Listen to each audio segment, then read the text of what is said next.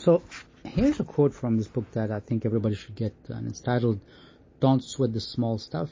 It was recommended to me by a friend a couple of years ago. The book is by Richard Carlson, and the quote goes like this: "I've yet to meet an absolute perfectionist whose life was filled with inner peace. The need for perfection and the desire for inner tranquility conflict with each other."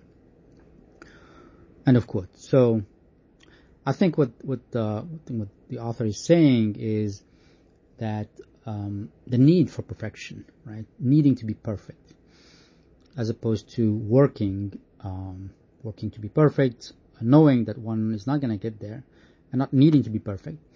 But I think the need to be perfect is what disturbs one's inner self, that breaks that balance. And I try to keep this in mind whenever I'm pushing myself a little bit too much.